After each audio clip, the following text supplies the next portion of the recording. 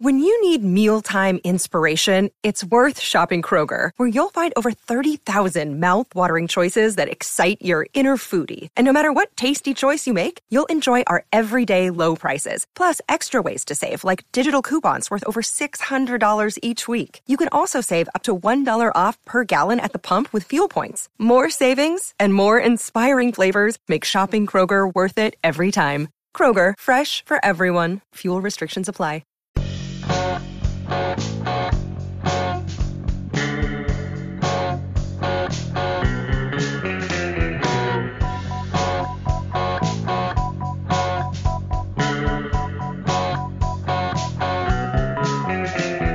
Everybody, and welcome back to From Complex to Queens, Home Run Applesauce's Minor League Podcast.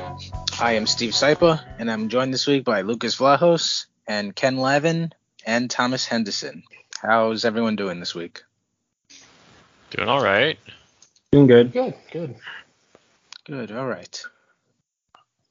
So, promote extend trade this week. In 1965, Satoshi Tajiri was born. And he's the guy that created Pokemon. So, what Pokemon starters are we going to promote, extend, or trade? And we have Charmander, we have Squirtle, and we have Bulbasaur, the original three. I'm going to get pilloried for this. Not my favorite set of starters. Possibly because my parents didn't let me play Pokemon until Gen 3, I think, because the first game I played was Sapphire. But I don't know, I just never loved any of the OG starters.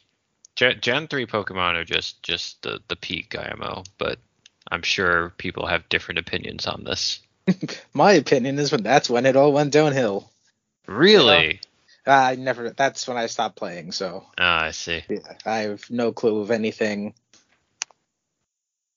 after Pokemon Gold. I think Blue is the last that I remember. I did play the recent one on the Switch, not the most recent one, but the open world one. I already forgot the name, which was enjoyable. But yeah, I have less insight here than usual. If you asked me when I was a kid, I'd be promoting Charmander, but I stopped using, I never use grass types, like the starters ever. So, sorry, Bulbasaur. I still love you.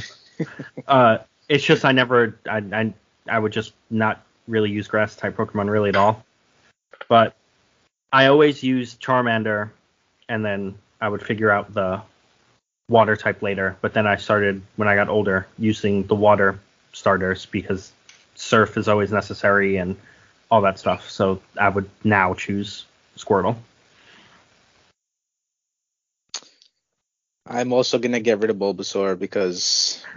I just never used any grass. I think I'm trying to remember if I ever picked a grass type starter, and I just never want to. I always liked Sceptile. Again, going back to Gen 3 here.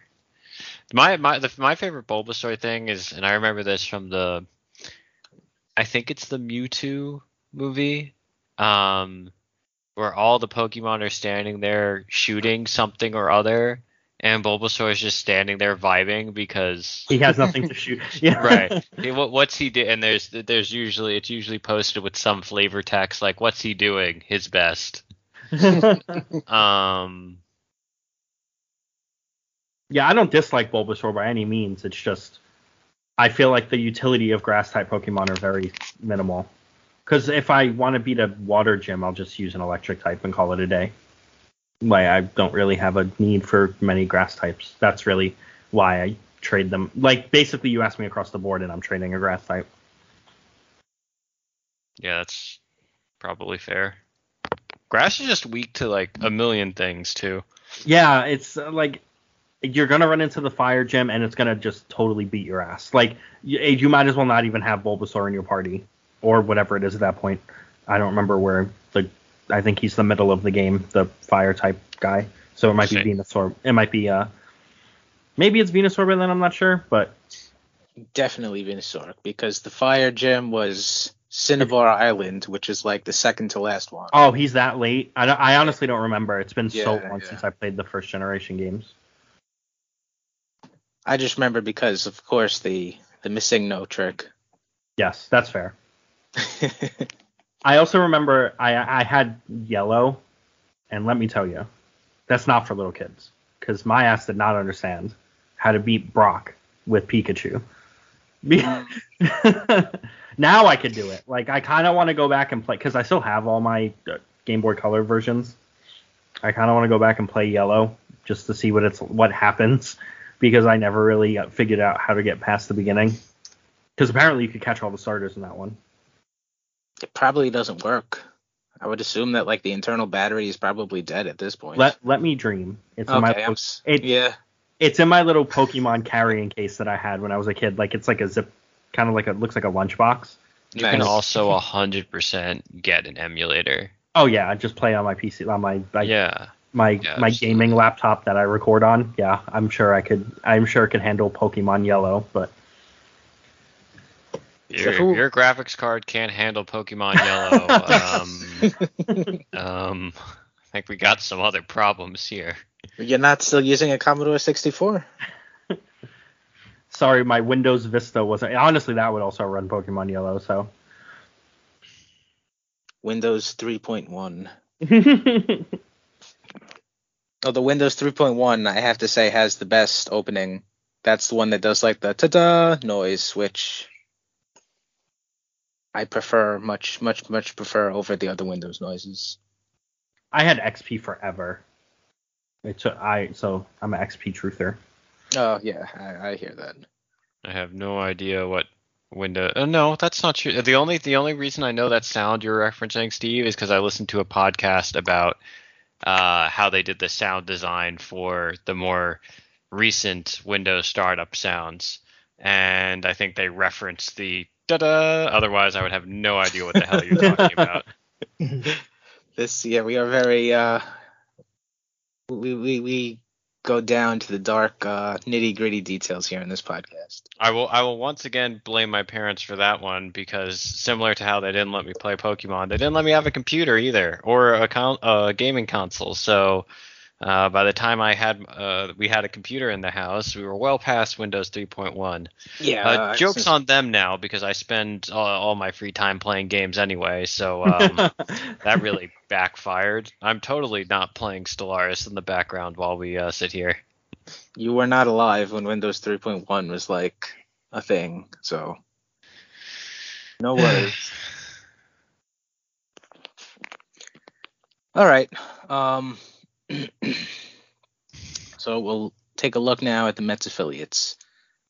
Syracuse Mets, they played the Buffalo Bisons this week. They went 3-2 against them. Last game of the series is being played right now as we're recording.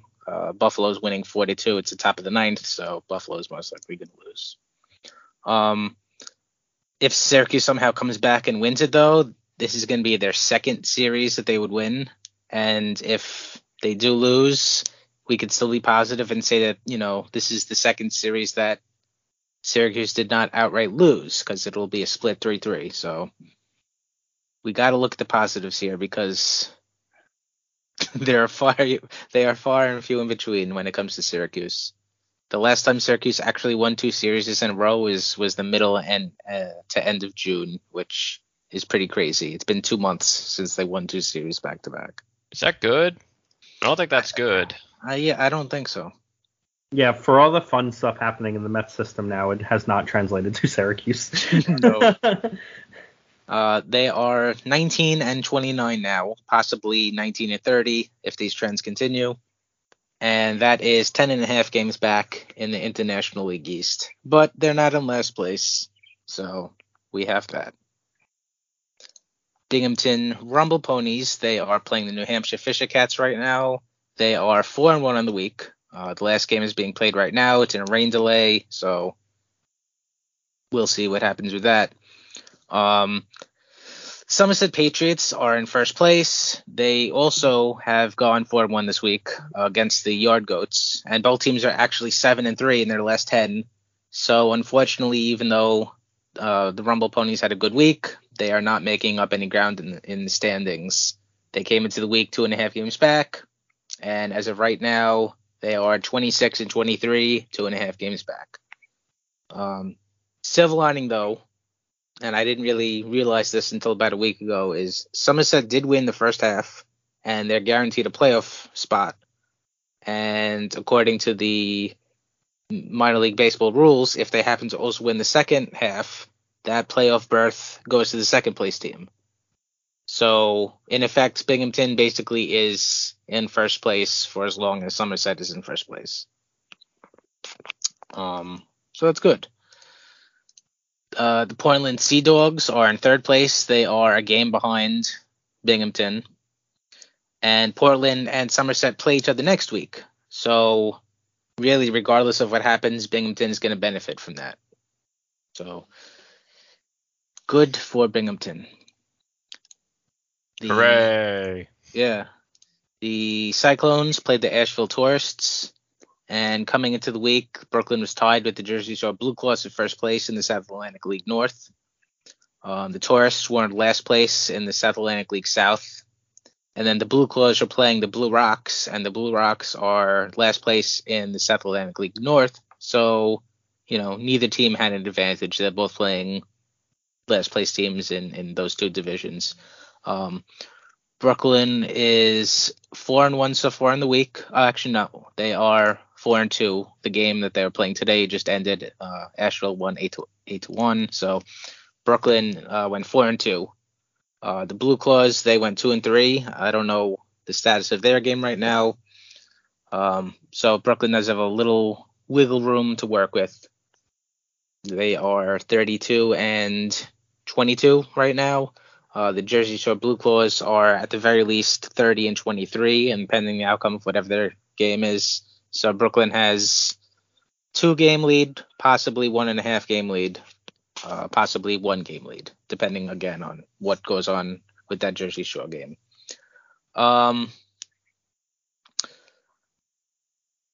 Brooklyn is going to be playing Greenville this upcoming week, and the Blue Claws are going to be playing the Aberdeen Ironbirds. Those are both sub 500 teams. So again, neither team has a clear advantage for their opponents for next week. St. Lucie Mets, they played the Dunedin Blue Jays. They went 1-5. That leaves them at 16-38 on the season. They have magic elimination number 4 now. Not that St. Lucie had any chance of, remotely sniffing the playoffs, but the inevitable is almost here, I guess. And I'm truly depressed about our single A affiliate not making the playoffs. Woe is me, etc. Yeah. I mean, I guess if they were closer, maybe it would be a little sadder. Brooklyn makes the playoffs, like, okay, cool, I'll go to a playoff game. Binghamton wins and goes to the playoffs, well, that's still kind of far. I wouldn't go just because, on the spur of the moment, but it's also double A, so it kind of like means something because you have like guys that are closer to the majors or whatever. Same thing with triple A. But St. Lucie's so far away. Mm-hmm. Yeah. Single A is so far away. It's just like, Are you telling me you didn't go to see the FCL Mets in the playoff game that they played? No, I couldn't take the day off, unfortunately, and make the drive. But yeah, the FCL Mets, they ended their season with a 32-18 record, so they clinched a playoff berth. And they played the FCL Braves in a 1-game contest to see who would go on to the championships, and unfortunately they lost. They lost 7-1. So, it wasn't really a competitive game. It started out competitive, but then in the 4th inning, the two FCL Mets pitchers, they combined to allow 6 runs. And, 6-run hole, it's kind of hard to dig yourself out of, and that's basically what happened. They couldn't dig themselves out of that. They managed just 1 run. Ronald Hernandez, he drove in a run in the 6th on the ground ball, but that was basically it. And then the Braves went on to beat the Yankees in the Florida Complex League Championship Series. So, boo, Braves. But then if had the Yankees won, boo, Yankees. So, There's no winning here. yeah, no, there's no winning. It's like 2009 with the Phillies and the Yankees. It just doomed either way. All right, so this upcoming Friday is September 1st, which is crazy. The year's almost over. The baseball season is almost over. Like, what the hell happened? Time flies. Yeah. But the rules for September call-ups and all that kind of stuff, they are not the same like they were in years past, where basically a team could add, X amount of players, whoever they wanted. And that was always fun because then you'd have like designated runners. Billy Hamilton could just do his thing and you don't need to worry. You'd have defense-only outfielders, all kinds of defensive switches, all kinds of relief pitchers. Now you can't do that no more. The 26-man roster expands to 28, and that also comes with the condition that you can have no more than 14 pitchers. So as of right now, the Mets have 13 pitchers on the roster. So when the rosters do expand, they will be eligible to either add 2 position players or 1 position player and then 1 pitcher to bump that, number from 13 up to 14. So who are you guys adding? Who wants to go first? No, the first guy I'm going to say then, I think it's just silly that he's not on the roster right now, is Brett Baty. Yeah. He's not really lighting the world on fire. He's currently 15 for 64 in 14 games with them, 2 doubles, 5 home runs, 7 walks, 14 strikeouts, which is decent. But at the same time, we know, the International League is kind of crazy right now. But all of that aside, nothing that he does right now in the, 2-week, 3-week span, whatever it is that he's been, is not going to change him as a player. We know he needs to hit the ball in the more air in the he needs to hit the ball in the air more. We knew this before the season, during the season, and it remains something that it still needs to be done. And I guess it was not a good situation for him to be struggling, and I guess that could kind of put you in a funk that makes things even worse. So maybe going to Syracuse for a couple of weeks is a nice refresher. I don't know. I mean, I don't think have a question. Why didn't they just put him on the IL and let him kind of take a break? Service time.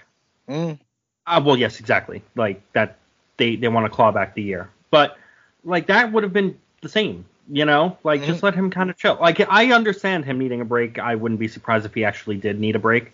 Yeah. From the major leagues. Like, it just looked like it was getting to him a little bit, which is, like, be nice. But, of course, that's not what these teams are there for. You mean you wouldn't want an all-expenses-paid trip to Syracuse? the jewel of the Rust Belt? Yeah, I don't know. I think there is an argument that,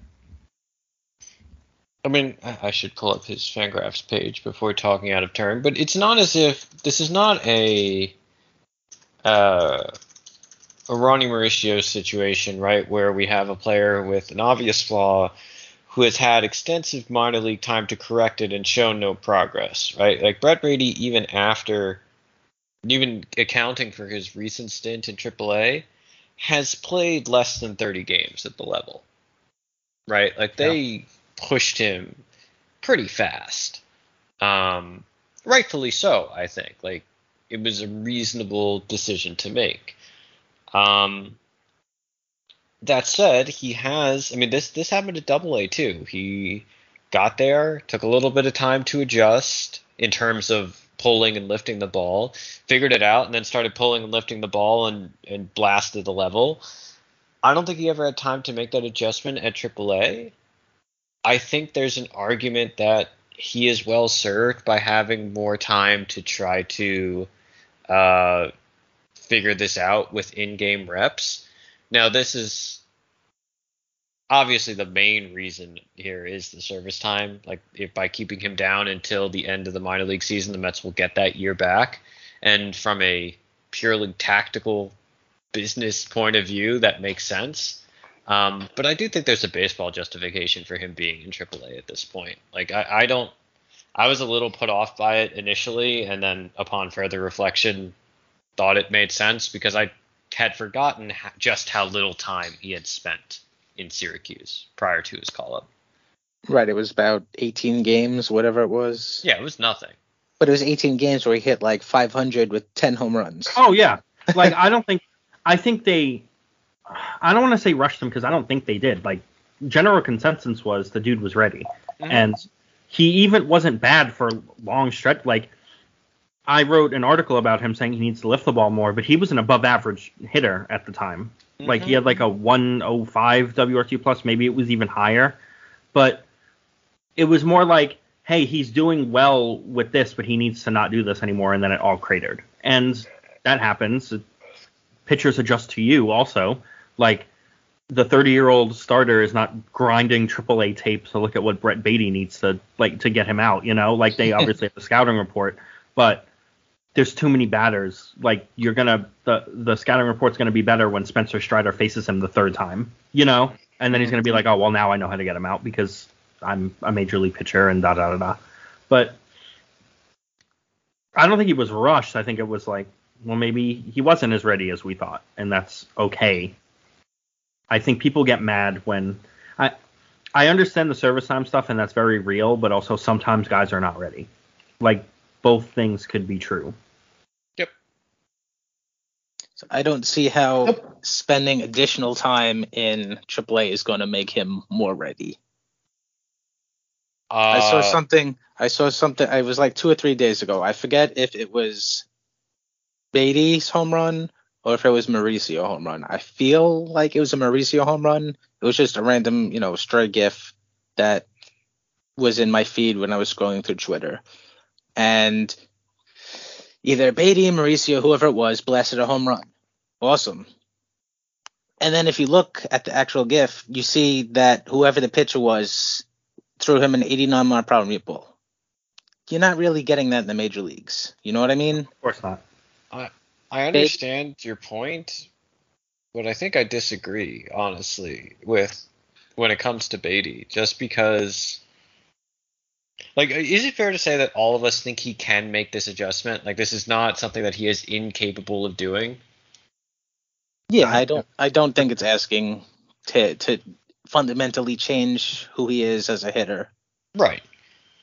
So if this is purely an approach thing, and I don't mean overall plate approach, I mean, what's the word that I'm looking for here? Plan of attack? He has to change something, and I imagine it's difficult to do that at the major leagues. At the major league level, where the best guys are out here just carving you up. Like, I think all of us have experience trying to learn something new or tweak something. It's easier to do that in an environment where you're more comfortable and can test out what works and what doesn't. And if the thought process here is, okay, we're going to send him, we try to help him make this adjustment in the majors, and it's clearly not working. It's too hard because it's the major leagues. Let's send him down to AAA and give him a chance to make this adjustment at an easier level and see what happens. That makes sense to me, right? Like, it's an easier environment to try something new as opposed to the major leagues where Spencer Strider or Zach Wheeler or Sandy Alcantara are just going to carve you up while you're trying to learn how to pull the ball, right? If you're trying to face off against major league pitching with a plan of attack that you're not intimately comfortable with, it's probably not going to go so well for you. And I think that's very much what we were seeing with Beatty over the last couple months before he got sent down. Yeah, I don't disagree with any of that. I agree fundamentally with the concept that it's easier to learn at a lower difficulty setting, I just don't see, like you said, it's not something that Beatty has to fundamentally change about himself as a player that's going to need him to deal with lesser pitchers. It's not like he's learning a new pitch and he has no clue, and starting from square one. He's a hitter. He's a pretty good hitter. He has a good eye. He has a good sense of the zone and everything like that. I don't know. I don't see him benefiting much from going to Syracuse and spending however much time that he spends there and facing lesser quality pitchers. I think it's less. But at the same time, it's not, it wasn't working with the Mets and something needed to be done. I think, at least for me, it's less that he's going down to AAA to like work. He is going on to like he could work at that stuff in the major league level, of course, but there's way more of a microscope on him if he's doing it in Queens. Yeah. Like, I think that's a big problem too, where if he goes to AAA, 90% of the fan base is not watching him play baseball. Like, the WFAN guys are not talking about him. No one is writing about him in the Post or the news. And like it's hard to quantify that, but also that's real shit for these guys. Like, Brett Beatty knows what people are saying about him on Twitter, and he knows when he goes 0 for 4 and has to talk to Anthony DiComo about going 0 for, you know what I mean? But to try to do that while the Mets are as bad as they were when they were supposed to be good, and everyone was like, call him up, he's going to fix the offense, and then he didn't, Yeah. When you're factoring in all those things, like letting him go to Syracuse and just kind of play baseball is also, I think, fine. Like, granted, they should probably call him back up and say, hey, you got a little bit of a break. We're seeing some improvements. If he is seeing the improvements that the Mets want him to see, I think he hasn't like lit the world on fire, like you said, but he's been better. Like, you could call him back up for a stress-free-ish month in September because everyone knows it's kind of whatever. Like, they should be actually losing games, but obviously no, the players don't care about that. Like, Francisco Lindor is not going to be like, we really need the top 6 pick guys, let's lose. Like, that's just not how these guys are wired. And everyone else is playing for contracts and stuff. But, like, calling him back up to play third base again in like a week or so wouldn't be the worst thing in the world, but I also understand kind of getting him out of the spotlight because it was kind of getting bad. Like, yeah. At some point he's going to start to get booed, and then when you're like 21 and getting booed by a bunch of strangers, you're probably like, what the hell is this? Like, it's tough. The mental aspect of that stuff is really tough too. And that's why I wish they IL'd him, to just be like, hey, take a break. I'm gonna do my part then from now on. And when I go to Cyclones games, Binghamton games, the occasional Syracuse game, but I think they're veterans at that point. And maybe I will fly down to Port St. Lucie. I will mercilessly boo the hell out of all these guys. Get used to it. Exactly. Can I do a complete aside for a moment on the topic of booing your own players? Sure. Because I was at the game yesterday. I am not one of those people that says you can never boo your own players. I think there are absolutely times where it's merited, particularly when you have a team that's supposed to be good and high value players who are underperforming. Sometimes it's very fair to boo obvious errors in the field. Like, I think there are times where it is okay to boo, and as a fan, you're paying for the right to do that, and the players are out there to they're an entertainment product on some level, right? Like, that's at least my take on it. That said, there are definitely times when it's real shitty to boo.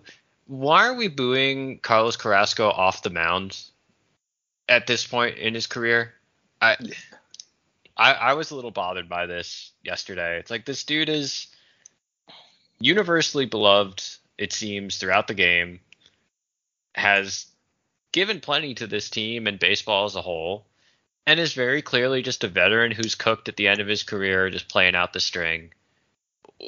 Why the vitriol for this dude in loss? I'd even get it if this Mets team was trying to be good, but they're very clearly not. So yeah, that's the if. Are you gonna Tom Glavine, game 162. Boo his ass. Right. Boo, Right. Yeah.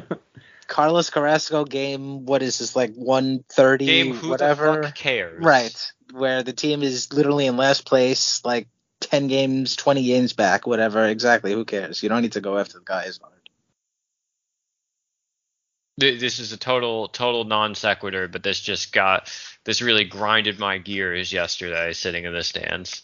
No, save your booze for the minor leaguers then. Yeah, I'll go down. I'll make a trip out to Brooklyn and start booing the various prospects out there just to get them ready for what's coming. Exactly. You know what? Should teams incorporate this into their minor league development plan? Just hire hecklers to sit in the stands and boo guys to better prepare them for the major leagues? Just do like a what is it, Clockwork Orange? You just strapped into the chair. Oh, Ludovico technique, but with booing. Right. Just Brilliant. Just desensitize everyone to it. All right. So yes, Brett Beatty's my first guy. Second one, I'm gonna say Nate Lavender. Yeah, he's the pitcher. I think that is the obvious answer. Yeah. The only thing with him is he needs to be added to the 40-man. But and yeah, there's a lot of dead weight. You can remove guys and not care. I don't think it's that difficult to figure out a way to get him on the 40, to be honest with you. And I think there's only Brooks Raley is the only left-hander in the pen. Because Peterson's in the rotation now, yeah. Oh yeah, Peterson. Well, he's in the rotation, so. Mm-hmm. Yeah. You have Lucchesi, but I mean, I'd rather have him start anyway. Either at AAA or Major League level, whatever. So, I mean, Lavender is like the only other left-handed bullpen option in reality. He's having a pretty good season. Throw him into the fire. I mean, it's not even much of a fire. Call him up and see if you've got something for next season. Yeah, like that's the thing that annoys me more than anything else about it. Like, the Mets are going to again need a million relievers and stuff, and that's just kind of the way of how it's going with their organization right now. They're just not ready to make them in the minors, for lack of a better term, develop them. But like Lavender's a guy who looks like he deserves a shot to see. Like, even if he's the last guy in your pen, whatever. Like, that's one less guy you have to worry about next year. And it's not like they're playing for any stakes right now. So. No, yeah, I'm with you on him. But I think he should have been up months ago. I think. Right. I feel like me and Lucas were saying that for months now. I think he definitely should have. Clearly, he was not called. There's no one more deserving at this point. Yeah, just From looking around. Yeah.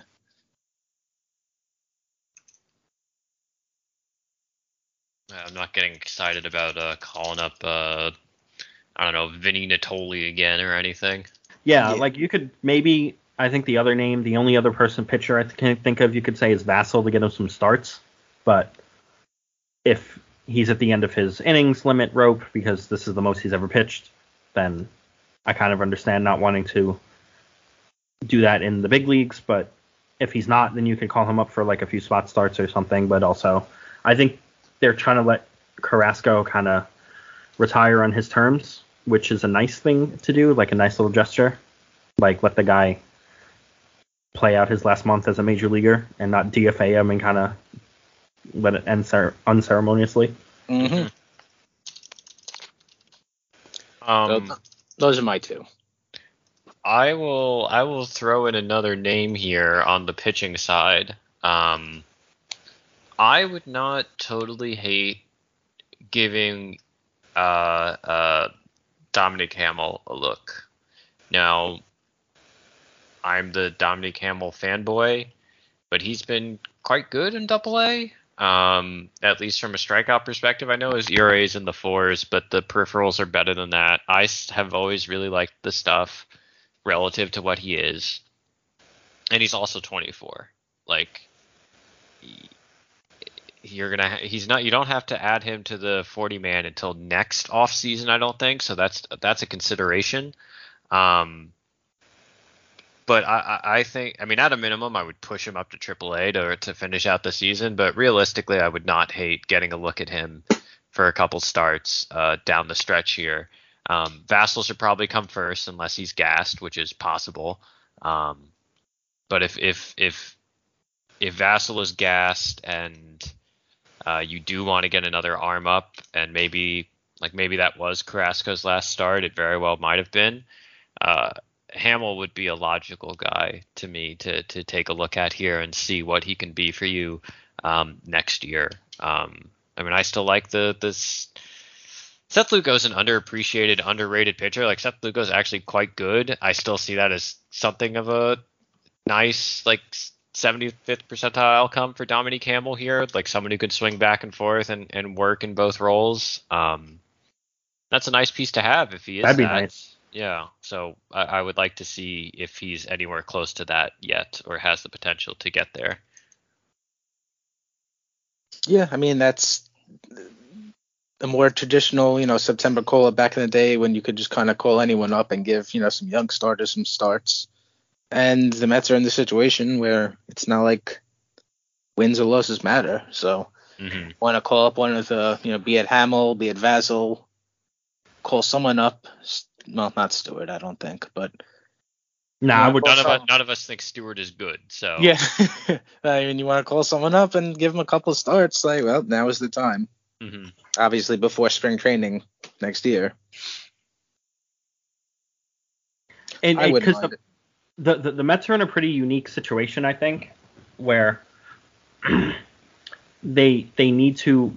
They're bad, and they have some guys at the upper level, like.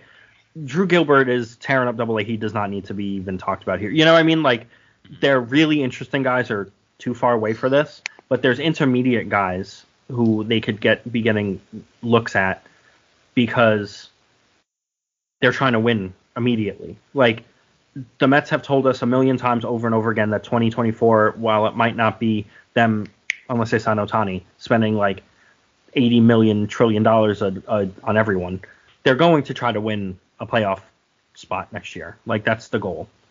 And the way you do that is figuring out if any of these guys are good.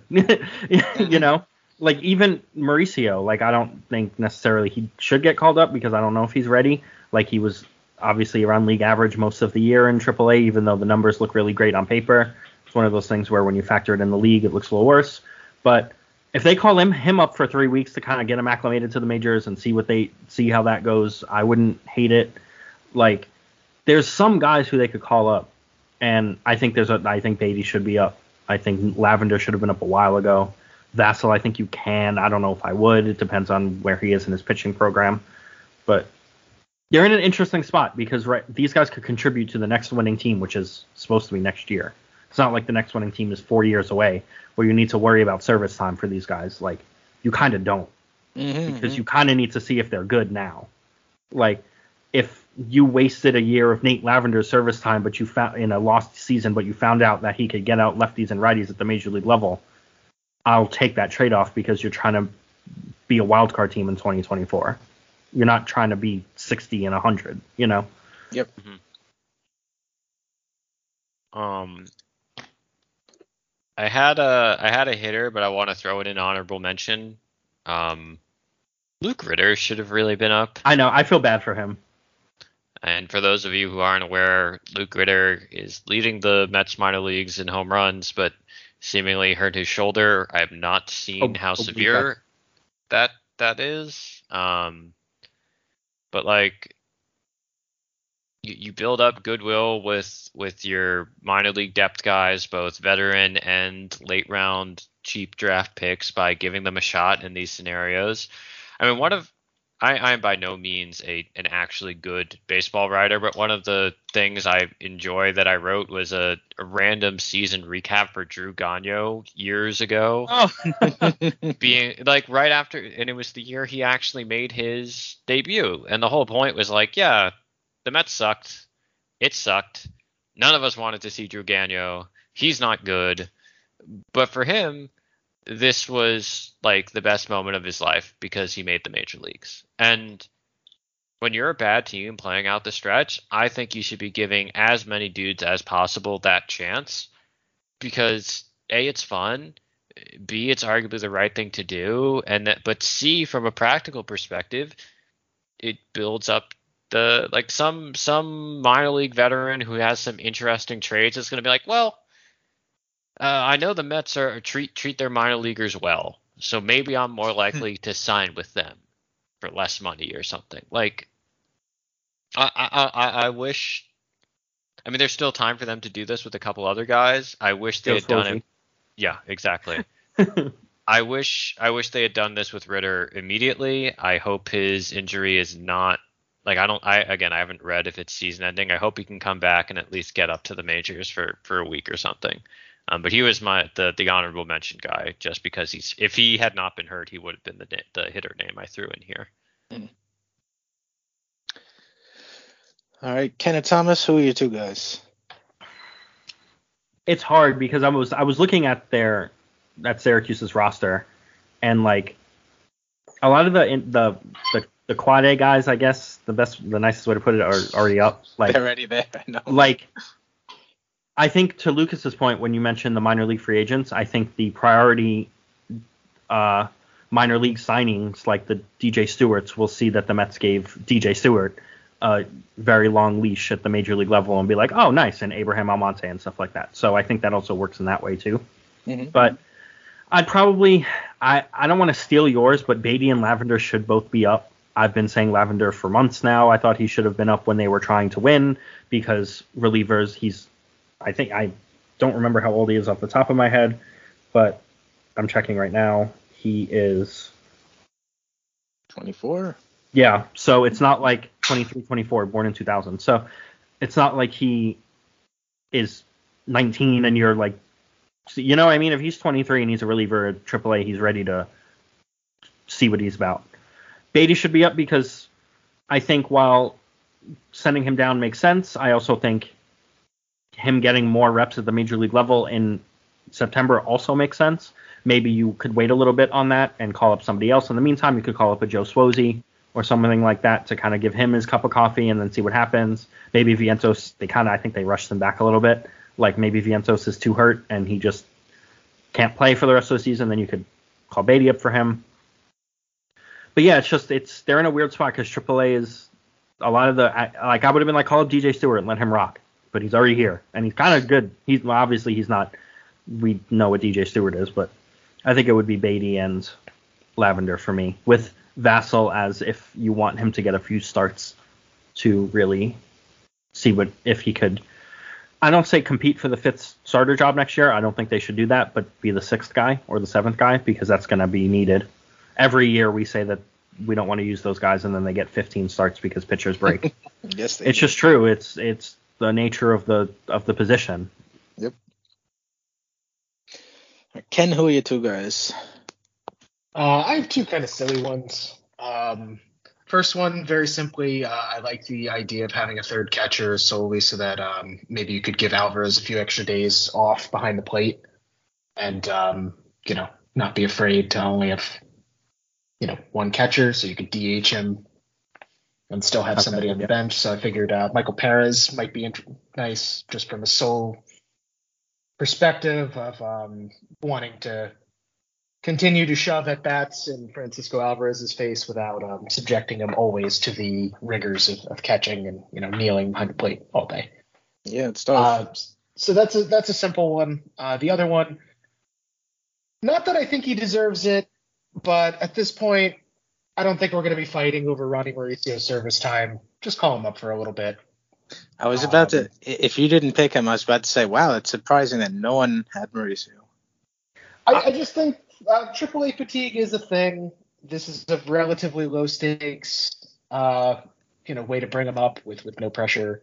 Let him get a few at bats. At this point, I think it's more likely he ends up like a good bench piece, or like a good outcome for him would be like a role player. So might as well just rotate him in now. And that could get him used to that. Like, yeah, if he comes off the bench for a month and he could do a few things, then you could be like, hey, this could be your role next year. And he's kind of already used to not playing every day and stuff. Also, it gets him around major league players, and it's a whole different experience than Syracuse. Mostly, I still don't like that they did the whole, he's given up thing, or he's That not was real. trying thing in That the was real media. nasty. So Who does that serve exactly? it serves no one.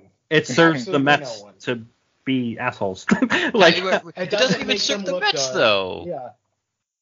It's basically like a shut up to all the prospect people on Twitter who are saying Yep, Ronnie that's Mauricio really should be what pumped up. It's so shut your mouth. self-sabotaging too, though, right? Like, because let's play this out. Like, you either sincerely believe that telling this guy to suck it up and quit whining will make him play better, in which case, why do you believe that?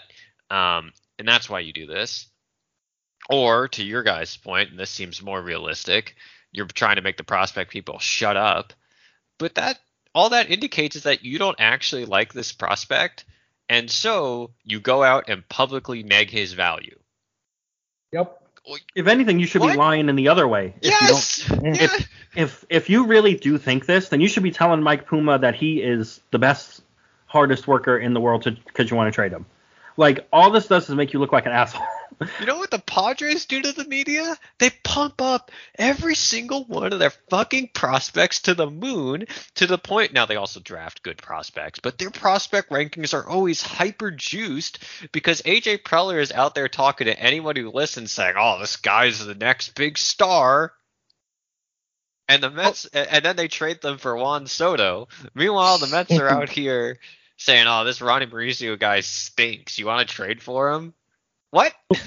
Also, think about it from Mauricio's perspective. Like, you're 20, whatever, you're a young kid, and then I'm sure people have sent him that article and are like, could you imagine your employer going to, like, the New York Daily News or the Post? I don't remember which one Puma writes for. I think it's the News.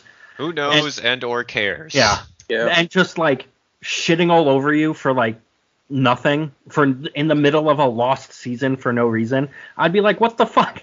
You know what I mean? Like, it's so shitty to do to one of your players that you're supposed to be. If anything, the organization should be building up these guys, not tearing them down in the media for nothing. And it's the same thing what the Mets used to do years ago when Justin Turner would leave and they would talk about how bad of a locker room, a clubhouse guy he was, which is obviously not true, as evidenced by everything that's happened since in his career. Like, every locker room loves him because he seems like a good vibes guy. But, like, the Mets do this shit all the time and used to, and I thought that shit was over. And then they were like, remember, You thought wrong, bitch. this is still the New York media, baby, and they will write stuff. If someone wants to write it, we can tell them to write it, and they will, because I'm sure they shop that around. And Puma took it, but... It's just fucking, it's so fucking wild to me, right? Like, you should never take what teams say for granted, like, because they have agendas, but they're shooting them, so they're putting out information that goes against their own agenda. It's insane. Just so they could be a dick to a kid.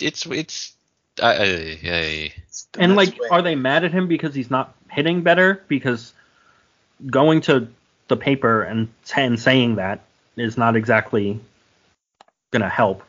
It's not like he's going to be like, oh, well, that's the motivation I needed. Thanks, Billy Epler. I don't know who even said it to him. It could be anyone. But I don't know. It's just a shitty thing to do to a kid for no reason. Like, it's like when I read it, I was like, the deadline's passed too. It's like, what is this even for? Like, you're just doing it to be mad? I don't petty. know. It's just a petty thing to do. It's not like another thing. Don't tell anyone I got mad. Yeah. Really, yeah. Typical Mets. Some habits, you can't shake them. Yeah, that one felt particularly nasty to me. Just like the timing of it, it's the middle of August or early August. I don't know. Something about it felt real gross. Like, that stuff always is gross, but that one felt gross. He took a stray. So, yeah. I've got one more here. Oh, sure. If you don't mind. Yeah, because Rudick was my honorary dude. Yeah, he did. Or excuse me, I just spoiled it. Ritter was my honorary dude. Rudick is the guy I think I'd like to see. Well, he did, so Yeah. unfortunately. Everyone I wanted to see is dead. Is Rudick still? Is he even still? I thought he came back already. He came back, and then I don't remember if he played like a handful of games in rehab and then stopped, or if he played a few games after the rehab, but he you're stopped right. again. Yeah. I hadn't realized he stopped again. Never mind. Yep. Another thing, the Mets can't get out of the old habits of shitting in their own people, and can't get out of the old habits of injuries and injuries and injuries. This time next year, though, this conversation is going to be real fun when Gilbert and Acuna are in AAA, assuming they're still here. Then you can be like, September push for these prospects because they're going to need a little bit more time, But that's when this conversation could get real fun. But that's when the conversation give Brandon McElwain a go then. Yeah, like you could do that stuff too, just to kind of extend an olive branch and be nice to a guy.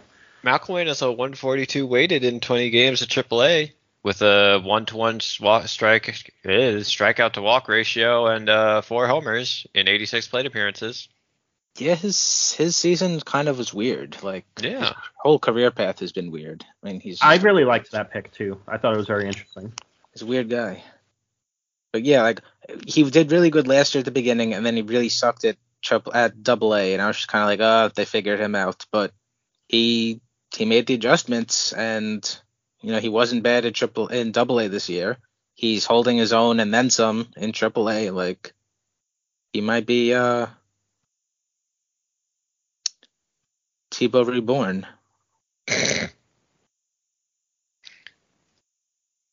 How dare you besmirch the name of Tebow? How can you compare these mere mortals to the divine presence of Tebow? I was trying to remember the Game of Thrones term for like the chosen one that Jon Snow was supposed to be based on the old that was promised. Yeah, Prince who was promised. Some nerd that was promised. I know there was like some like Valerian term for it or whatever. I don't speak Valerian. Because it was prince or princess. That was I'm googling. I don't speak Valerian. I don't speak Valerian. My high Valerian is I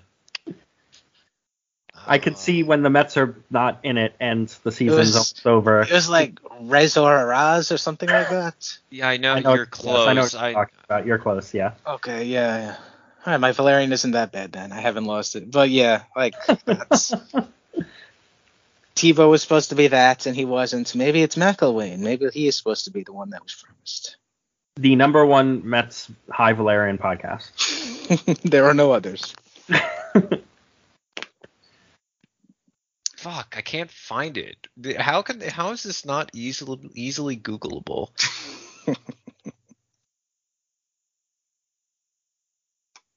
This is gonna piss me off now. Maybe the prince who was promised was the friends we made along the way, guys. Oh God. Has anyone considered that? Well, how about this? If you know the term, email the pod. Oh, good one. Yes. If anyone does know that, please email us at from Complex to Queen S. Oh my God. Our email address is fromcomplextoqueens@gmail.com. If you know the answer to that, if you know the answer to any of the other questions that we have, and we have a lot of questions, send us emails with answers because we need answers to life. Or if you want to send us answers on Twitter, I'm at Steve Sypa. Lucas is at Elvlahos343. Ken is at Ken1191. And Thomas is at SaidMetSeason as ZN. You can subscribe to our podcast wherever you get your podcast from, rate and review it, and listen to all of the questions that we have, and then send us answers. And we thank you for that. We are Patreon-based, so if you do like our podcast, if you like any of the other ones in the Homer and Apple Network, you can subscribe for the low price of just $5 a month. And yeah, we will be back next week. So until then, love the Mets, love the Mets.